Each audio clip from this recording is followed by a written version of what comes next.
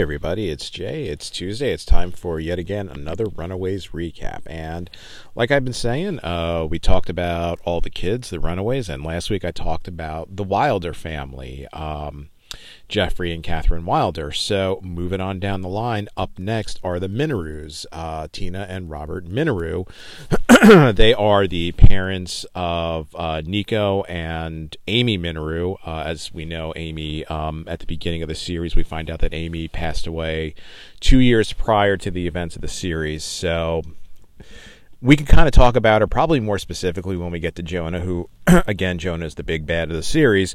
But, today we're going to be talking about Tina and Robert. So Tina is played by Brittany Ishibashi. I hope I pronounced that correctly. And Robert is played by James Yageshi. And again, I hope I pronounced that right. Okay, so kind of like some of the other characters that we've seen on the show, there are some differences between the comic book Minoru's and the TV Minoru's. Okay, first of all, I think one of the big differences is that in the comics, each family, each Pride family, each member of the Pride only has one child. And in the comics, Nico is their only child, their only daughter.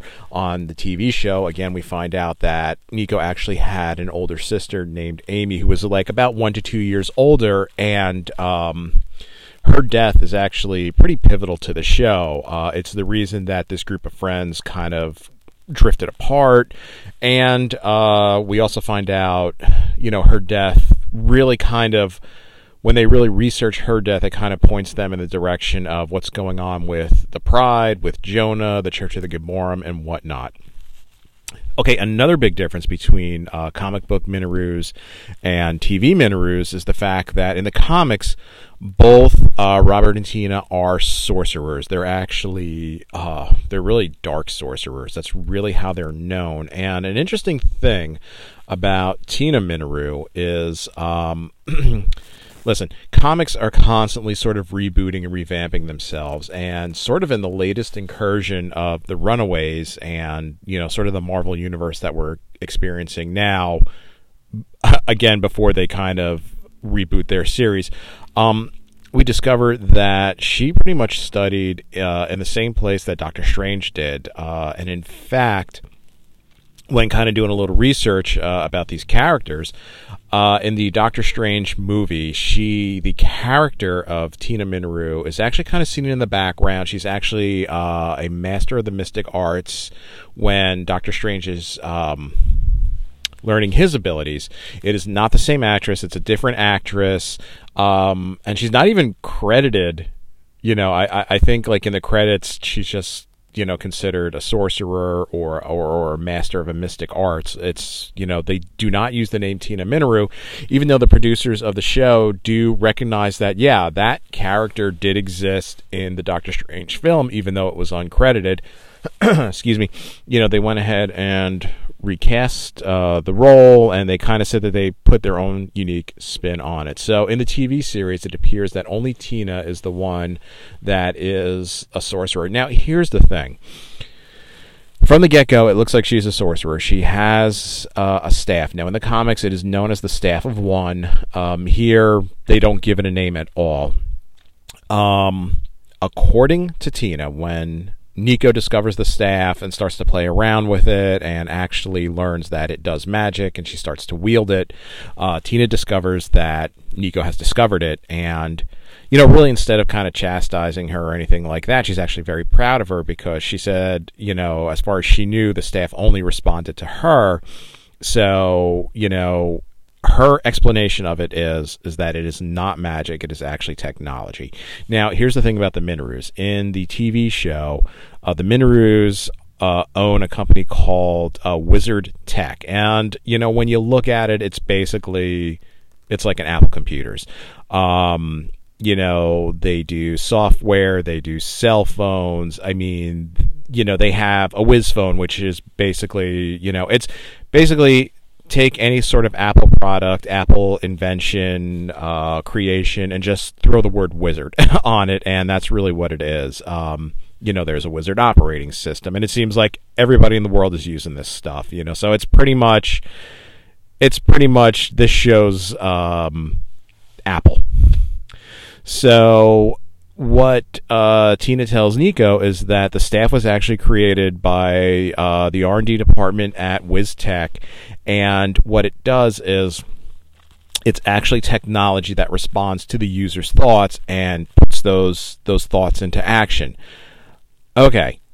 The things that they do with the staff that Tina does, and when Nico gets her hands on it and starts to use it, this is not something that was developed in a lab. To me, this is magic, and this is just Tina's explanation to try to throw Nico off the course and really just kind of let Nico, kind of like to tell Nico, like, there's no such thing as magic, there's no such thing as witches and sorcery, this or that. And it's kind of interesting because after her sister dies, after Amy dies, Nico kind of falls into the goth and Wiccan culture.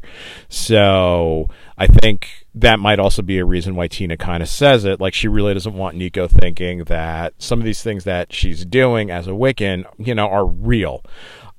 The other reason that I doubt that this is a piece of technology is the fact that in flashbacks we see when Jonah brings the Pride together, it's kind of implied that he gave each member or each family of the Pride gifts. Last week I talked about the fact that the Wilders, who live in probably the biggest house out of any of the Pride members, and trust me, they all live in pretty big houses, it was Jonah's house. He gave it to them. He gave it to Jeffrey and Catherine, no questions asked. Well, really in exchange for their loyalty to the Pride and for that piece of property that Jeffrey owned.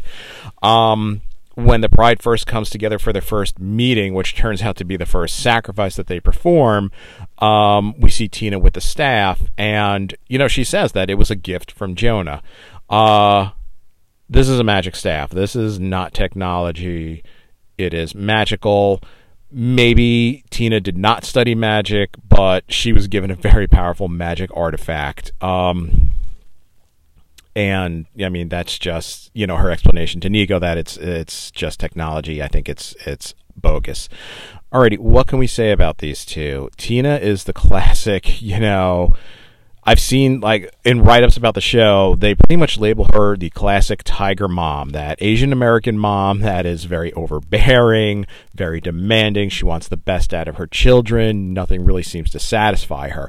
And I really think out of a lot of the Pride members, the parents, I think she is really one of the most complex characters. I mean, a lot of them are complex, but Tina is a very, very complex character. And here's the thing, she starts off, she's a biatch, okay? I mean, there's just no two ways about it. She is, the first few episodes, she is a very cold and distant woman. She's cold and distant to her husband, Robert, to Nico. I mean, it almost looks like when the two of them are in a room together, you're sensing an impending fight. And I don't mean an argument. I mean, it almost looks like they're going to come to blows.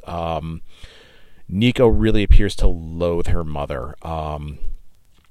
Apparently, Amy's death plays a big role in this. It's not so much, I don't think Nico really blames Tina for Amy's death, but I think she feels that her mother didn't respond appropriately enough to it. And in fact, when we see flashbacks, and when Amy, apparently it looks like Amy committed suicide, we go on to find out that this is not the case.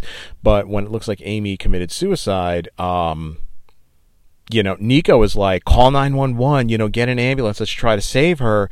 And Tina pretty much comes in and shuts it down. She actually uses the staff to render Nico unconscious, and we really never find out what she did from there on in.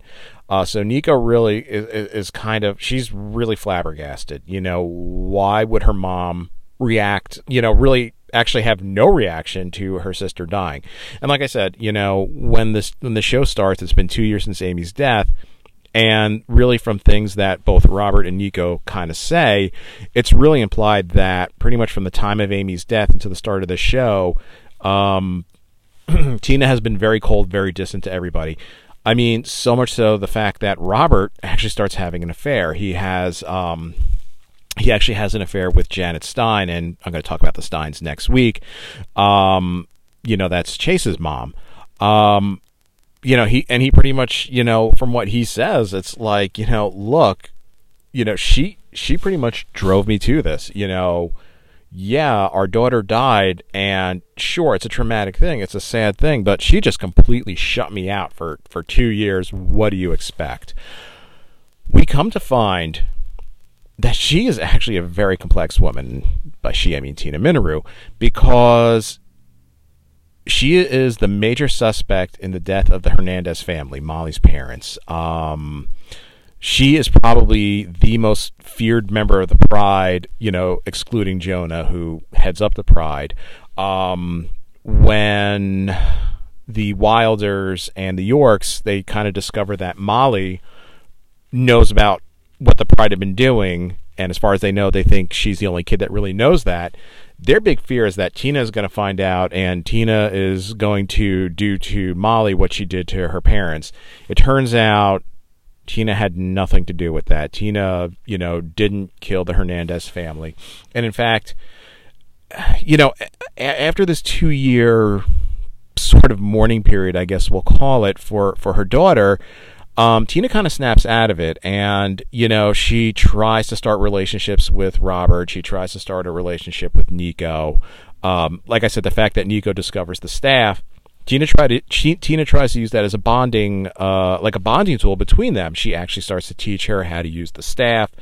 I just think it's funny that when she's showing her how to use it, she said, really just think about what you want, and the staff will put it into action. And Nico actually kind of throws up a spell. I guess the best thing to call it is like a cone of silence, because all of a sudden Tina's talking to her. Nico uses the staff, and we can't hear Tina, even though we see her mouth moving. And even Tina suddenly realizes it, kind of rolls her eyes. The spell fades off, and she's like, yeah, I kind of figured that would be the first thing you'd do, is shut me up. But they have a laugh about it. It turns out, like I said, she's she's actually very devoted. She's devoted to her family. And when she discovers that her husband is having an affair, everybody thinks, oh my God, she's going to explode. She is going to go postal. She actually retreats to her office, and in private, she breaks down and she just cries. And I think she really realizes that, listen, my behavior these last 2 years, this is what it caused, because she really does love her husband. And, even though they have that mother-daughter, adult teenager relationship, she does love Nico, and she did love Amy. I think she was trying to put Pride business first, but she kind of saw where that got her by putting the activities of the Pride before her family. And the second half of the season, she really tries to make amends for it. She really tries to go out of her way to show that, she's not like this ice queen. She's not this tiger mom. She's a woman that loves her husband and a woman that loves her family. And it's really evident when, listen, the affair is out there. She knows what Robert did. She takes him back. And there's actually a part where Robert is going to sacrifice himself. And again, when I get into the Steins and I get into Jonah, this whole situation will come up. But just really briefly, there's a point where Jonah is really asking one of the members of the Pride to sacrifice themselves.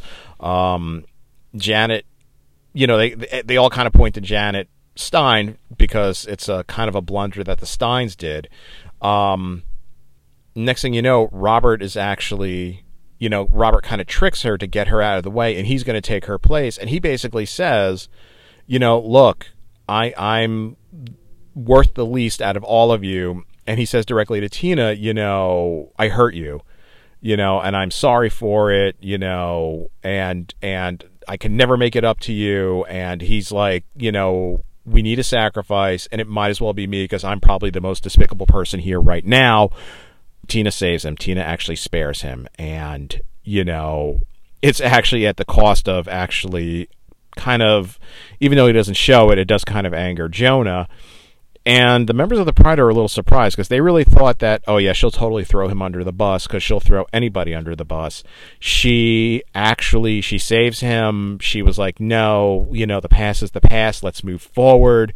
They communicate back and forth in Japanese. It's not translated, so we can only imagine what they say. But like I said, we really find out, like I said, she's really I think she's the most complex member of the Pride that we see so far in the first season, and we'll see where they go with her in the second season. And really, I think that's the Minoru family in a nutshell. Really, they like I said, they really kind of undergo a lot of changes as the season unfolds. Really, Tina more so than Robert, but still, it's a very unique family. Alrighty, so please keep it tuned here to Stuff You Don't Need to Know, where my friends Pete, John, and Alan will drop content on you day in and day out. This is Jay, signing off.